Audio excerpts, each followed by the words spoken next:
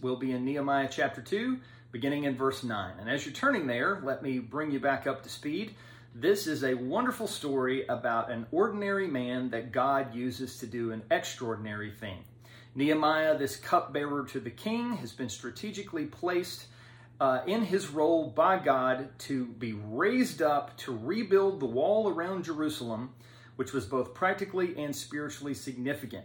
Practically significant in that it protected this city from marauding neighbors, and spiritually significant in the sense that temple worship was able to resume once this wall was rebuilt.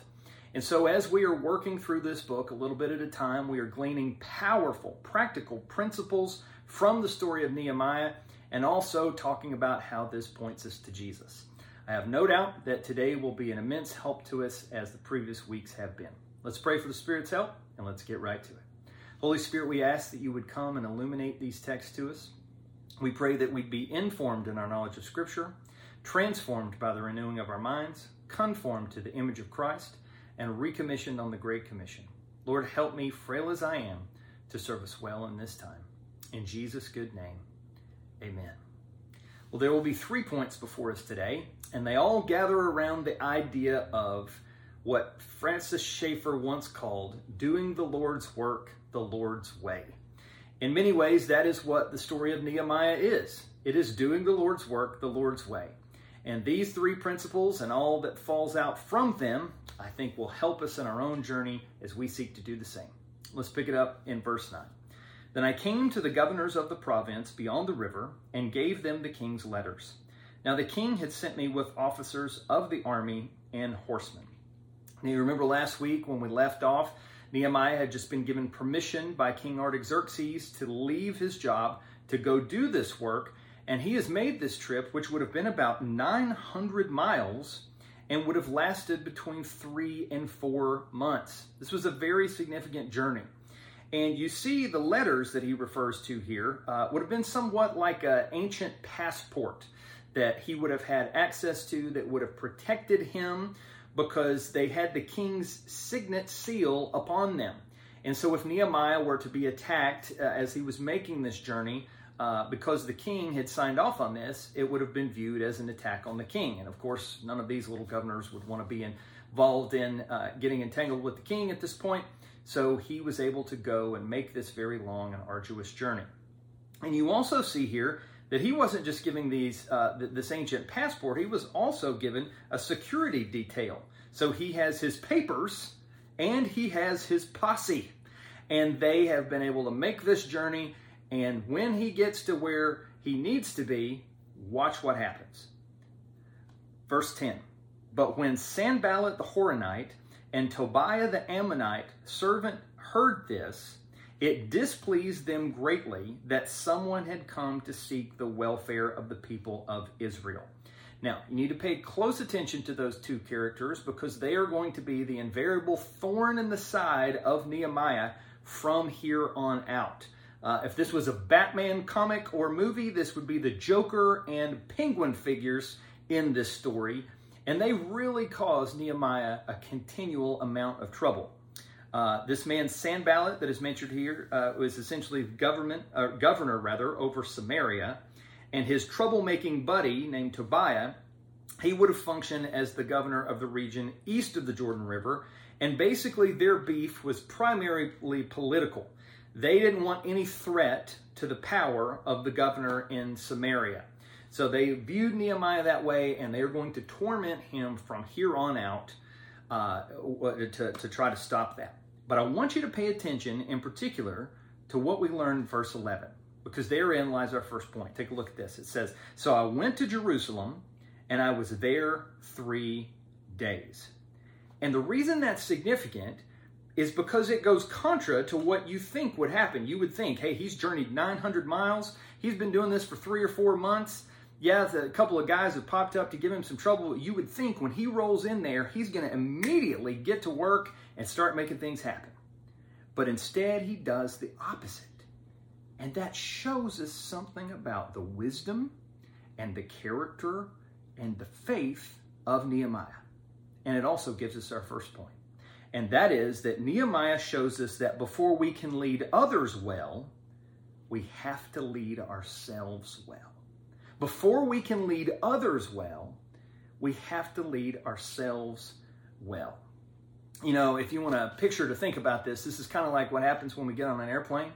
They give you that same little speech. You know, if the cabin loses air pressure, what's going to happen? The masks are going to come down. If you're traveling with a child, make sure you secure your mask first before helping your child. And the logic there is, hey, if we're really in trouble on this plane, you need to be awake so you can help those around you. It's a take care of yourself so that you can take care of others kind of thinking. And that is exactly what Nehemiah models for us here. He knew himself. He knew his limits. He knew the significance of this work that God had called him to do. And he said, this is too important and this is going to require too much for me to not take a break before I begin. He takes a Sabbath here. He takes a beat. He takes a pause. And he rests up before the real work begins. And I think that is just so wise. Such a good example for us. In fact, you see this time and time again in the ministry of Jesus as well, don't you? One quintessential example of this is in Mark chapter 1, verse 35. Jesus has been ministering, and then the disciples can't find him. And where is he? It's very early in the morning, and he is drawn aside to pray, to draw strength from his Father, to refuel, to continue on for the work that lay ahead for him. Nehemiah knew that was important. Jesus knew that was important. Do we know that that is important? And see, that is one of those practical helps that Nehemiah can offer us here about self-leadership. And I think all of us intuitively know, hey, this is a good idea. We need to, look at this as a marathon, not a sprint, whatever it is that God's called us to do. But sometimes, maybe most times, this is just good preaching, but hard living. And so I want to try to give us some very concrete help to move us in this direction. That one of the things that will help us learn to lead ourselves well, particularly when there's so much on the line like this, is to learn to ask the right questions. Now, those of us who are watching this right now would typically shake out in one of two categories. You got those who work too much, and I think there's probably a lot more of us, and then there's those who rest too much, and that can be a real issue. But if you find yourself in that camp where you are feeling very driven and we got to do this and this has got to happen and so on and so forth, let me encourage you to ask this question. Why? Why? Are you being driven by the passions of the flesh? Are you being led by the Spirit of God? And Nehemiah was led because we know, he said last week, the good hand of God was upon him.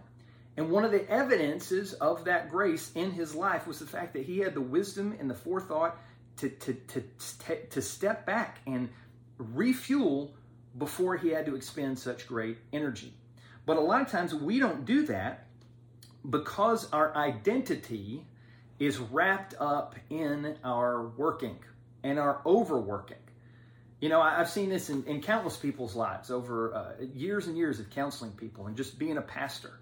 That we get so consumed or so concerned about what the people at work think or the people in the neighborhood think or whatever, and we just work ourselves and slave into the ground and don't have a sustainable rhythm. But really it's because our identity is misplaced and it's not securely in the gospel. If that's where you find yourself today, working too much because you're trying to prove something that you don't have to prove, can I call you to take a break today, to take a breath today, to follow the example of Nehemiah in the power of the Holy Spirit and to work from a place of rest? And I know what you're thinking. Dustin, there's too much to do. There's too much going on. Listen, you're so busy, you can't not take a break. You've got to have strength from God. You've got to have still waters and green pastures to come aside with Jesus and draw the strength and the resource that you need. Don't be working out of a false and failing identity. Find your identity truly in the gospel. Follow Nehemiah's good example here and be led by the Spirit and not driven by the passions of the flesh. Now, let me ask on the other side of the coin here. Maybe you would say, well, that's not really my problem. I am one of those that likes to rest too much. Well, can I encourage you today to think about all that is on the line, to think about all that is at stake. Friends, we are eternal beings. God has given us a life. He's given us an allotted amount of time. We need to make the most of it that we can in the time that He has given us. We need to have an eternal perspective that one day we will give an account for the deeds done in this body. And we need to, by the grace of God, seek to advance the fame of God.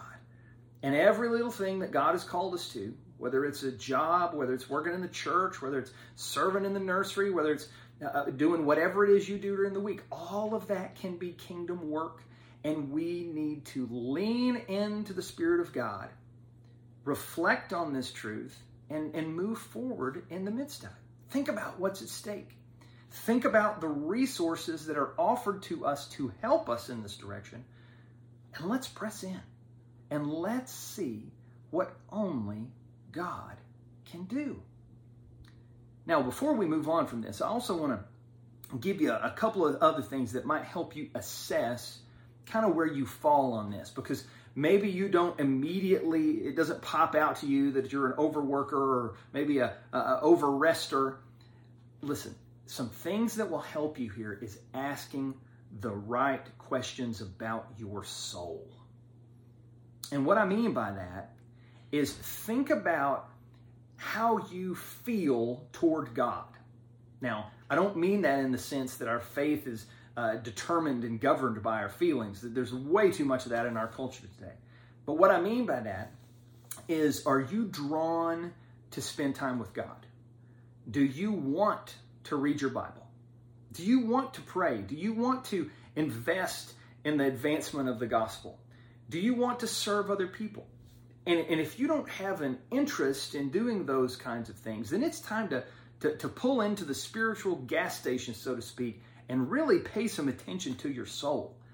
Because sometimes what can happen is we can just be so busy out there doing whatever work that it just kind of grinds on us. And just the difficulty of life will suck out the vitality of our spirituality. And friends, we are still in the midst of this pandemic, and there's not a single one of us that at some moment in all of this that we have been and are going through that has not been affected in this way. But we need to we need to pay attention to our soul. And these moments, like Nehemiah shows for us here, to draw aside and to really listen to what's going on, they make space so we can hear from God through the scriptures. They make space so that we can hear from God through creation, through the community around us, that we can hear the voice of God speaking to us, and we can make those changes and the course corrections, and the Spirit can work on our spiritual automobile, so to speak. But we got to make sure that we're taking that time, making that stillness to listen to what God has to say. It's too important to not take a break. So let's follow Nehemiah's example here. Let's listen to what God is saying through this time, and let's see what only God can do. Now, let's look at verse 12. It says here, Then I arose in the night, I and a few men with me, and I told no one what my God had put into my heart to do for Jerusalem. There was no animal with me, but the one I rode on. I went out by night to the valley gate, to the dragon spring, to the dung gate, and I inspected the walls of Jerusalem that were broken down and its gates that had been destroyed by fire. And so what Nehemiah is showing for us here is that he was very smart. He was very strategic, because he has gone to the south end of the wall, because Jerusalem was most often attacked at the north end of the wall. And what he's looking for here is potential raw materials that are still available, where he might be able to rebuild with what's already there as opposed to starting from scratch. So this shows a great strategy in his mind and wisdom that the Lord has given him. Look at verse 14. Then I went on to the fountain gate, to the king's pool, but there was no room for the animal that was under me to pass. Then I went up by night by the valley and inspected the wall, and I turned back and entered by the valley gate, and so returned. And watch this, verse 16.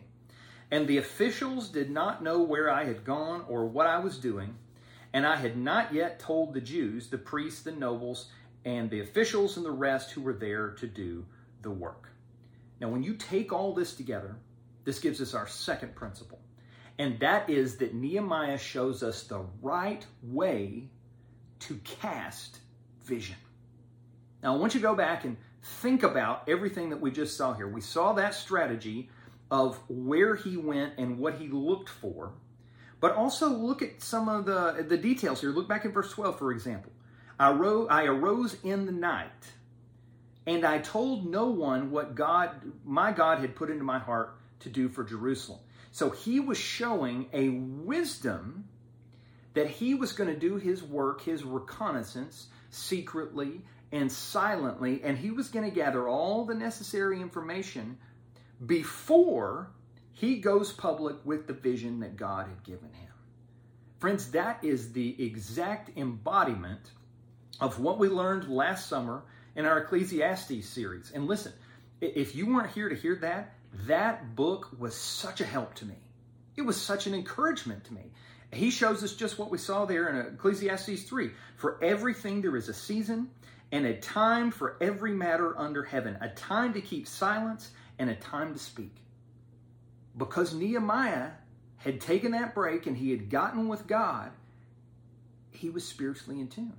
He was aware. He had the wisdom he needed to know when it was time to research in silence and when it was going to be time to say what needed to be said. But let's look on here.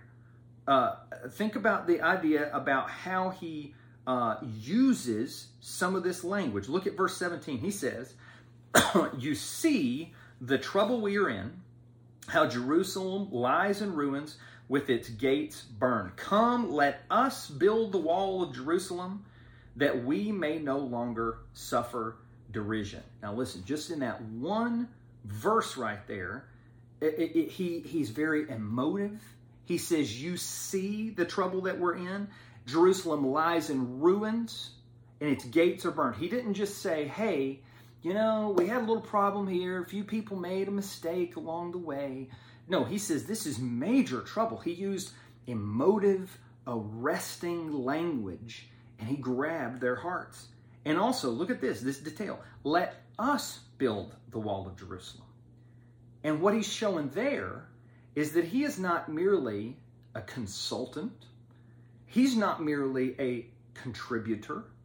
He is a co-laborer with them in rebuilding this wall. That we are in this together. That God has called him to work with them, not simply to sit in the construction trailer and sip his coffee, but to get out there and to do the work with them. It's a wonderful example of how to cast vision and also how to lead. Now, let's make this very practical for a few different scenarios. Let's just start in the home. Husbands, let's say God has laid something particular on our hearts that we need to lead out with. Maybe it's in stepping up family devotions or being more intentional about the spirituality of our wives and our children. It would be good and wise to do a little secret, silent praying to prepare our hearts. Then we engage our spouse and we say, hey, here's what I sense about the family. What do you sense about the family? You're the heart of this operation. Let's work on this. What can we do to help move the ball forward here? Just that simple, prayerful preparation like what Nehemiah showed here. Husbands, I guarantee you it's going to help you move the ball down the field for your family. Now, let me speak to the wives for a moment.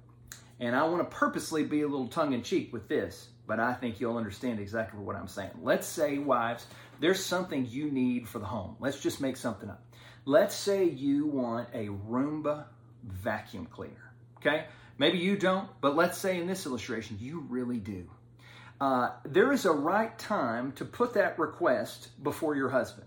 If he comes in from work and he just barely got there, you can tell he's visibly distraught. He got literally rained on.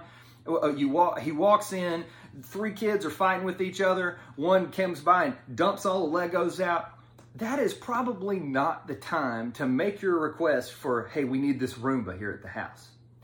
But I bet if you did something like this, if you sent him a little picture of a Roomba and say, hey, I really think we need this, and then you wrote a nice little sweet note, and you explained to him how thankful you would be and what could happen at home if he comes home with that Roomba, let me tell you what's going to happen. That guy's going to leave work early. He is going to go buy all the Roombas he can find, and he's going to show up at the house and probably a babysitter. Because of the thoughtfulness, because of the thinking ahead, because of the strategy that has been deployed to help make that happen. Now again, I'm just winking and joking about that, but you understand the point. What Nehemiah shows us here is that there's a right time to come out with things. There's a right way to come out with things. There's a right way to be part of the solution, and that goes for all of us. Now let's take that same idea from the home and let's put it in the workplace. Let's say you got something that you know is going to help your team at work. But you know it might also be costly, or it might be difficult, or others may have tried something similar and it failed. There's a right way to do the research and prepare the PowerPoint and all those things that need to be done so that you have the best chance of getting your idea approved when it's time to come out with it. And friends, Nehemiah is a case study in doing that. He had wisdom because he had drawn aside. He had wisdom because he had done all the research. And he had wisdom because the good hand of God was upon him. You know, you can't look at this and not see the gospel. Because what does the book of Galatians tell us? It tells us that Jesus came on the scene in the fullness of time. That he was born at the exact right moment, at the intersection of history when the Roman roads had become so developed that the gospel could go out. Friends, that is the kind of God we serve. He knows what's going on. He knew just who he needed to rebuild this wall, and he called Nehemiah. He put his hand upon him. He put his wisdom in him. He gave him the resource that he needed. He gave him the people that he needed, and he raises him up to do what he's called him to do. Friend, that same God is our God. You know him through the power of the Spirit. We know him as a church. And so we rest in and exult in the fact that we belong to Jesus, and he's with us, and he's for us, and he will not abandon us.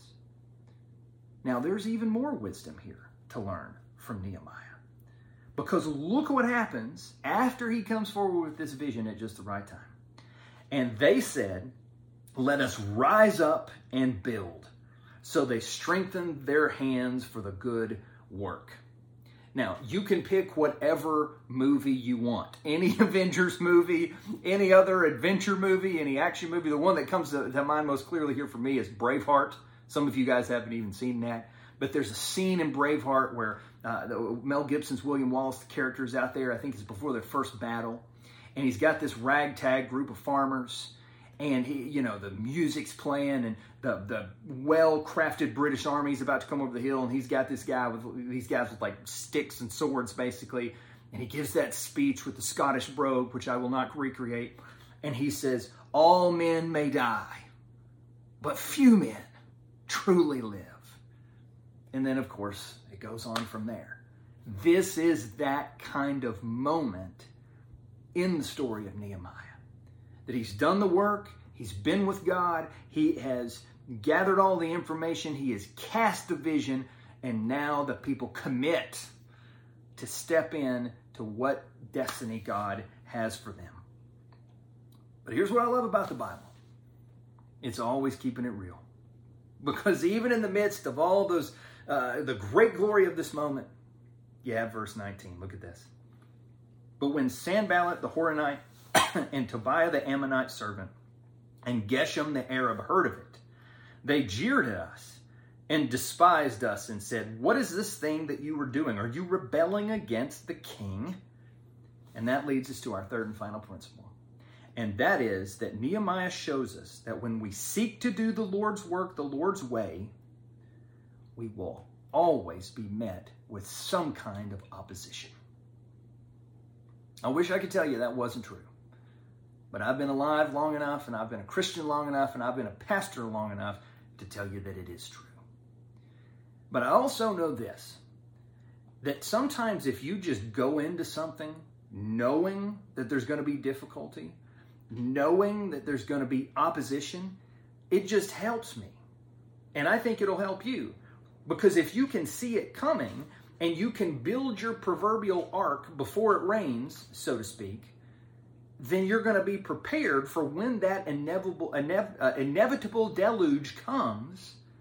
Well, then your boat's going to be able to sustain and survive and move forward. And Nehemiah was ready for this.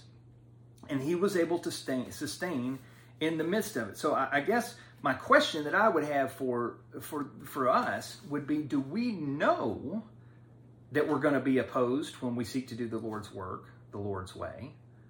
Or are we always surprised and taken aback by it? Because I think if we can know ahead of time, there's always going to be trouble in a fallen world. Well, friends, it will help us sustain and thrive when it happens. And that's what happens right here in verse 20. Look at this. It says, then I replied to them, the God of heaven will make us prosper, and we, his servants, will arise and build, but you have no portion or right or claim in Jerusalem. You know, one of the things I love about Nehemiah is he has this wonderful melding of clarity and confidence without arrogance. There is a intense boldness about this man, but there is a gentle humility about this man. Friends, isn't that what you want? That's what I want. I want to be laser focused and effective in what God has called me to do, but I also want to be approachable and humble and kind. And I think that's what God wants for all of us. That we have this balance of God could do anything through us, and this awareness that we know that it is God who gets the glory. It is God who gives the increase. It is God who gives the resource and the power.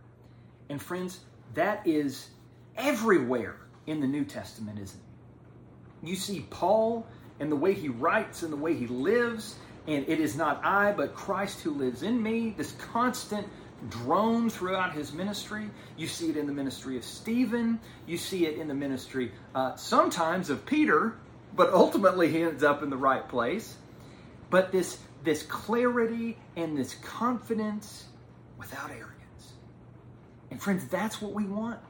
That's what we want as a church.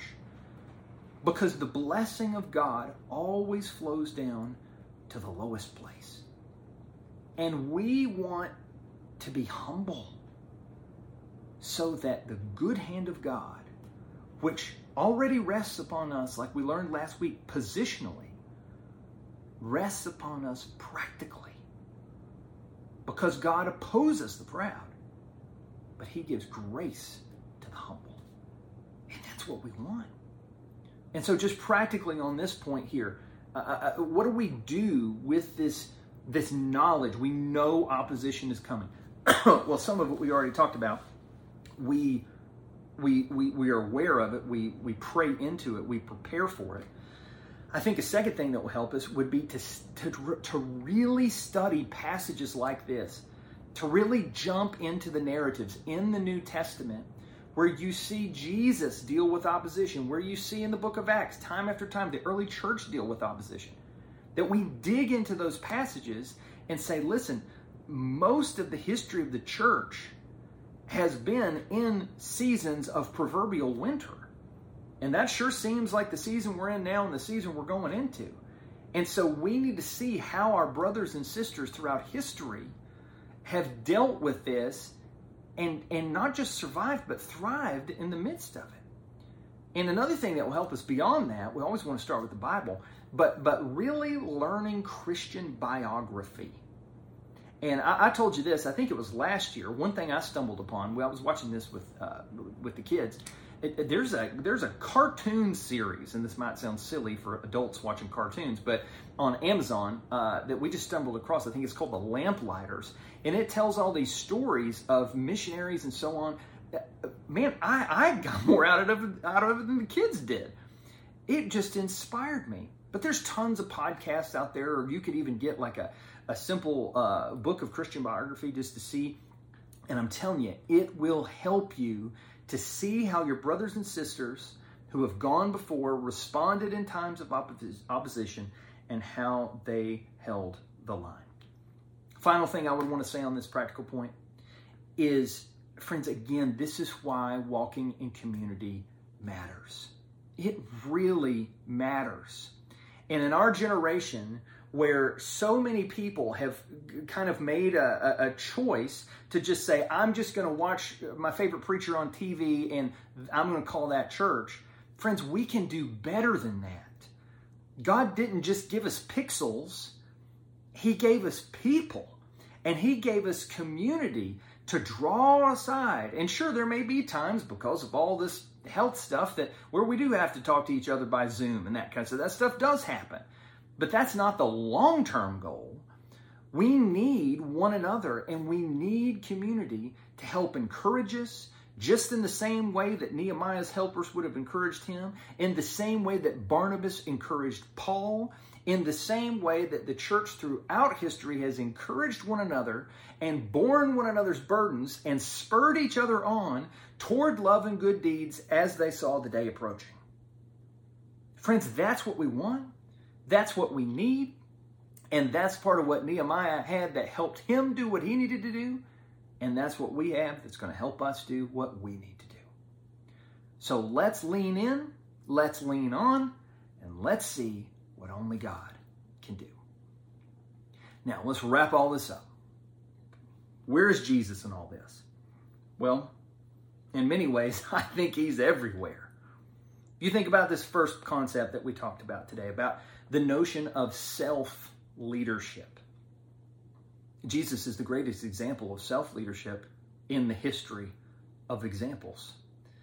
Because it wasn't just that time in Mark chapter 1 that He drew aside.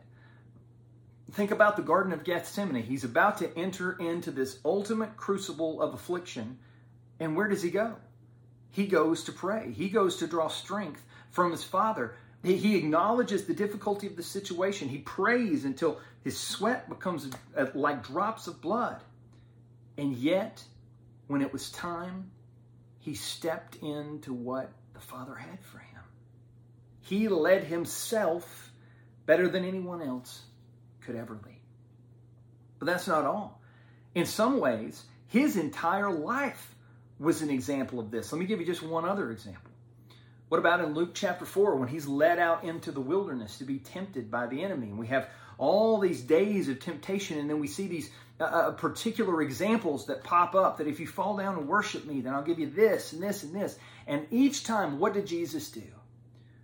He answered with the Scripture. And the retort was always similar. I'm not going to do that because the Bible says this. Friends, again, another wonderful example of self-leadership that we can follow.